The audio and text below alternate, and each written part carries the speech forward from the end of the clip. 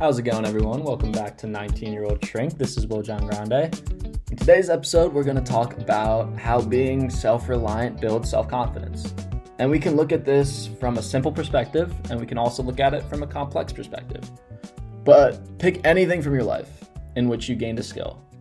Learning to walk, although you probably don't remember that process too well. The reason you were able to walk more fluently is because you proved to yourself that you could make that first step. And then came the next step, and then the next one. And then you started to build that self-confidence to where you were just walking without even thinking. Learning to ride a bike. You probably didn't feel as confident when your parents were holding on to you while you hesitantly strolled down the street with training wheels on the back. But then, here comes that big moment. And you begin to do it on your own. And you feel so proud, and then all of a sudden, it becomes second nature to you. And this was me skateboarding. I remember freshman year, I was doing this behind Whalen Hall, out near the bluff at LMU. So my freshman year of college, when I started skateboarding, I was so awful at it. I would fall on my ass again and again, scrape up my knee, and want to just quit. But then, right on the other end, when I kept trying, I began to become more self-reliant and build the confidence to do it without even thinking. And now I just skate around campus all the time. That's not to say I don't wipe out on my skateboard here or there, but that just comes with the territory. But I'm able to do it a lot more without thinking than I used to. And so much of life is about learning to become self-reliant. Or so I've experienced. I'm still young. But because some of the most self-reliant people are some of the most self-confident people I know. And I'm going to mention some ideas that have come from Forbes.com, a really great article which talks more about how to build that self-reliance and how, in turn, that builds self-confidence. And the first thing it mentions is to focus on thinking independently. And a little add-on that I like to add to that is to think independently, but when you do allow the influence of others to come in, think independently, but with a filter. So what does that mean? You basically have a clear understanding of what your values are going into a conversation and what it is that you want to become in a person. And you allow yourself to not be closed-minded to other people's advice, but when they do give you advice, be very confident in your own thoughts and in your own actions and know when someone's advice will align with your morals or if it goes against what it is that you want in your life and what your morals are in your life. And from there, begin to filter out what it is that you don't like or think is best for you, and then adopt others' influence if it pushes you outside your comfort zone while also staying true to your values. That to me, and this is my opinion, that to me is self-reliance. You're always valuing your thoughts and beliefs primarily, but you also have the maturity and open-mindedness to accept other people's thoughts and advice as long as it's within reason and can make you a better person along the way. Another really great piece of advice that I learned just yesterday when having a conversation with a great life coach was to always pay attention to what you're saying from the neck down or to what you're feeling from the neck down. There's always going to be so much noise coming from your brain.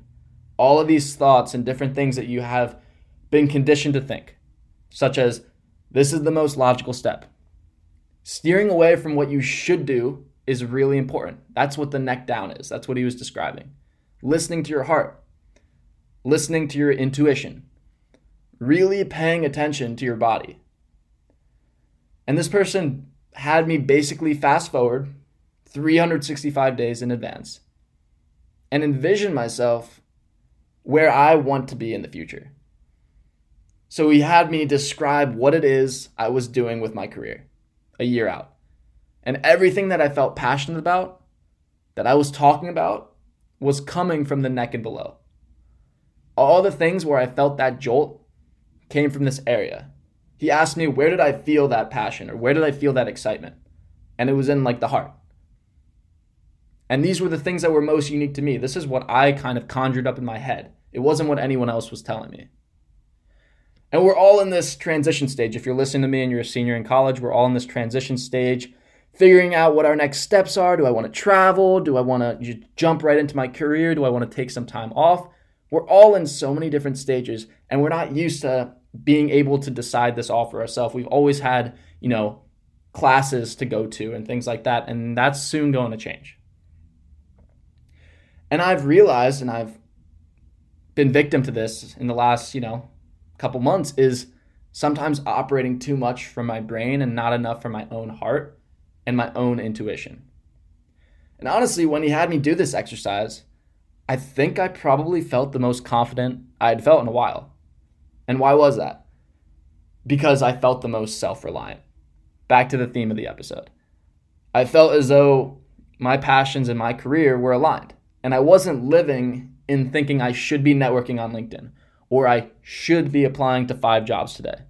Because that is what I'm being told to do is the normal thing. Applying always and doing all these things. Because that's just the right thing to be doing at this point in my college career. And I've been doing that. But I haven't loved it and I haven't felt that jolt of energy recently from doing that. But what I did feel was when he walked me through this exercise and I was able to kind of gain a better understanding of potentially wanting to do a career in coaching or doing a career in speaking, because that's what really gives me that energy jolt. And that's not coming from my brain. That's not coming from the thoughts that are coming from outside. That's coming from straight from here. And it was easy. That's what I noticed. It was easy to come up with a description and coming up with that example and that feeling of that passion that came in my life. And I began operating from a place of self-reliance. Instead of asking, what do other people want or what should I be doing? It was, what does Will want? And then I began finding those answers. I felt the most sure of myself after he ran through that exercise with me. All the words just came out of me naturally when describing what I had accomplished 1 year in the future. And I could feel the smile across my face. You know that feeling when you think of something that you're really passionate about and you just start smiling. You can't help but be in a good mood. So that came when I talked about being a motivational speaker or holding coaching sessions for people that might not have had the direction in their lives that they wanted, because I see the holes. I see people have so much doubt at our age, and I want to be able to help change that. And that's, again, where I felt that most confident, when I was imagining my own dream and not someone else's. Going back to the article, another point that the article mentions is to use your own internal resources. Remind yourself of all the things that you've produced on your own. And for me, always reminding myself of those times in which I had doubts, similar to the ones that I have now. But I overcame them through my own ability to bank on myself. And then I use that as evidence to prove to myself that if I feel that worry in the past, I can be able to overcome it again, because I did in the past. Success leaves clues. You've probably heard that before. And one piece of advice I have, and you can do it in your own way too. I don't want to be saying, oh, this is my way or the highway, because one thing might work for one person and it might be a completely different thing that works for another person. Is, for me, whenever you have a struggle and overcome it, maybe write it down. And again, do something that might work best for you too. But when you're writing this down, let's say you do use this, be very specific about how you overcame it. It's almost as though you're creating a self-reliant journal. Let's just coin it that. Where every time you don't believe that your self-reliance can overcome obstacles, or that you yourself can figure the problems out on your own, you use that journaling as your guiding path. Let's say, hypothetically, I'm not speaking from personal experience or anything, February 8th, 2023, very difficult psych test I needed to study for. I felt it in my chest. I was panicking. And again, I'm writing all this stuff down. I didn't sleep. I realized I didn't have a tutor to help me for this test. Then I write down what was my process. I began to study 2 weeks in advance instead of 5 days in advance. And what else did I do? I read the entire textbook. Then I asked my teacher for help with certain concepts. And then what was the result? Write that down in the end. I ended up getting an A on the test. So by having this journal and consistently writing this stuff down, you're constantly able to document all the pieces of evidence that prove you can do it, keyword, yourself. But one thing I want to strongly emphasize is that even though you're self-reliant, that does not, And I mean this wholeheartedly. It does not mean at all that you have to do it on your own. Every successful person that I've seen developed a team around them to become successful. And people need role models and strong influences in order to become better versions of themselves. Without a team of people making you better, you just can't thrive. If you don't go and ask your teacher for extra help for a specific chapter for the class, you might not get as good of a grade. But the very fact that you decided to approach your teacher and have the initiative to make a change and become a better version of yourself proves that you're self-reliant. And the other story would be, maybe you need your parent to motivate you in order to get good grades. The motivation isn't coming from you internally, it's coming from an external force. You are relying on other people to motivate you. So just always take that into account. Am I motivating myself solely for what I want, or is someone else motivating me?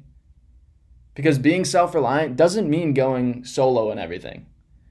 It's about having that internal motivation for yourself to also seek out other people and their wisdom to help you become a better version of yourself and to ultimately become a more skilled and well-rounded person. That's what I think is so great about our society today, is that we have so many resources around us to learn from other people's mistakes and take shortcuts so that we can expedite the process of us growing. And that's why I think it's so unbelievable to have that internal motivation and be self-reliant, but also to be willing to ask people for help when you need it. I think that's really important. So I know I threw a lot of information at you, but to wrap up, whenever you may not feel as confident, I ask you, just look at the things you're doing in your life at this very moment. And I've been in this position all the time. Are you living a life that goes along with your values? Or do you really have a good sense of what your values are? Maybe you don't. Maybe you're 20 years old and you don't know what your values are, and that's totally fine. But then be able to say to yourself when someone gives you advice and you've figured out what your values are, is this aligning with the values I've set for myself?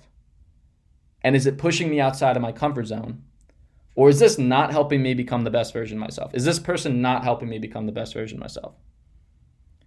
And just because you're self-reliant doesn't mean that you can't ask others for help and build a team around you.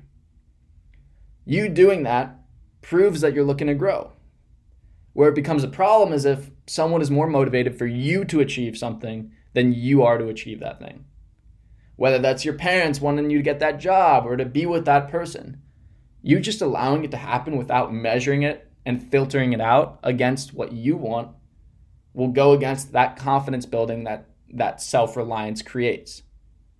So always keep those concepts in the back of your head, because you will see yourself grow and develop in ways that you never thought possible. So I hope you all enjoyed today's talk. If you want to reach out to me, my Instagram page is 19-Year-Old Shrink Podcast. My personal page is WJG23. But I hope you took a lot away from this talk. Thank you so much, and I hope you have a great rest of your day. Take care.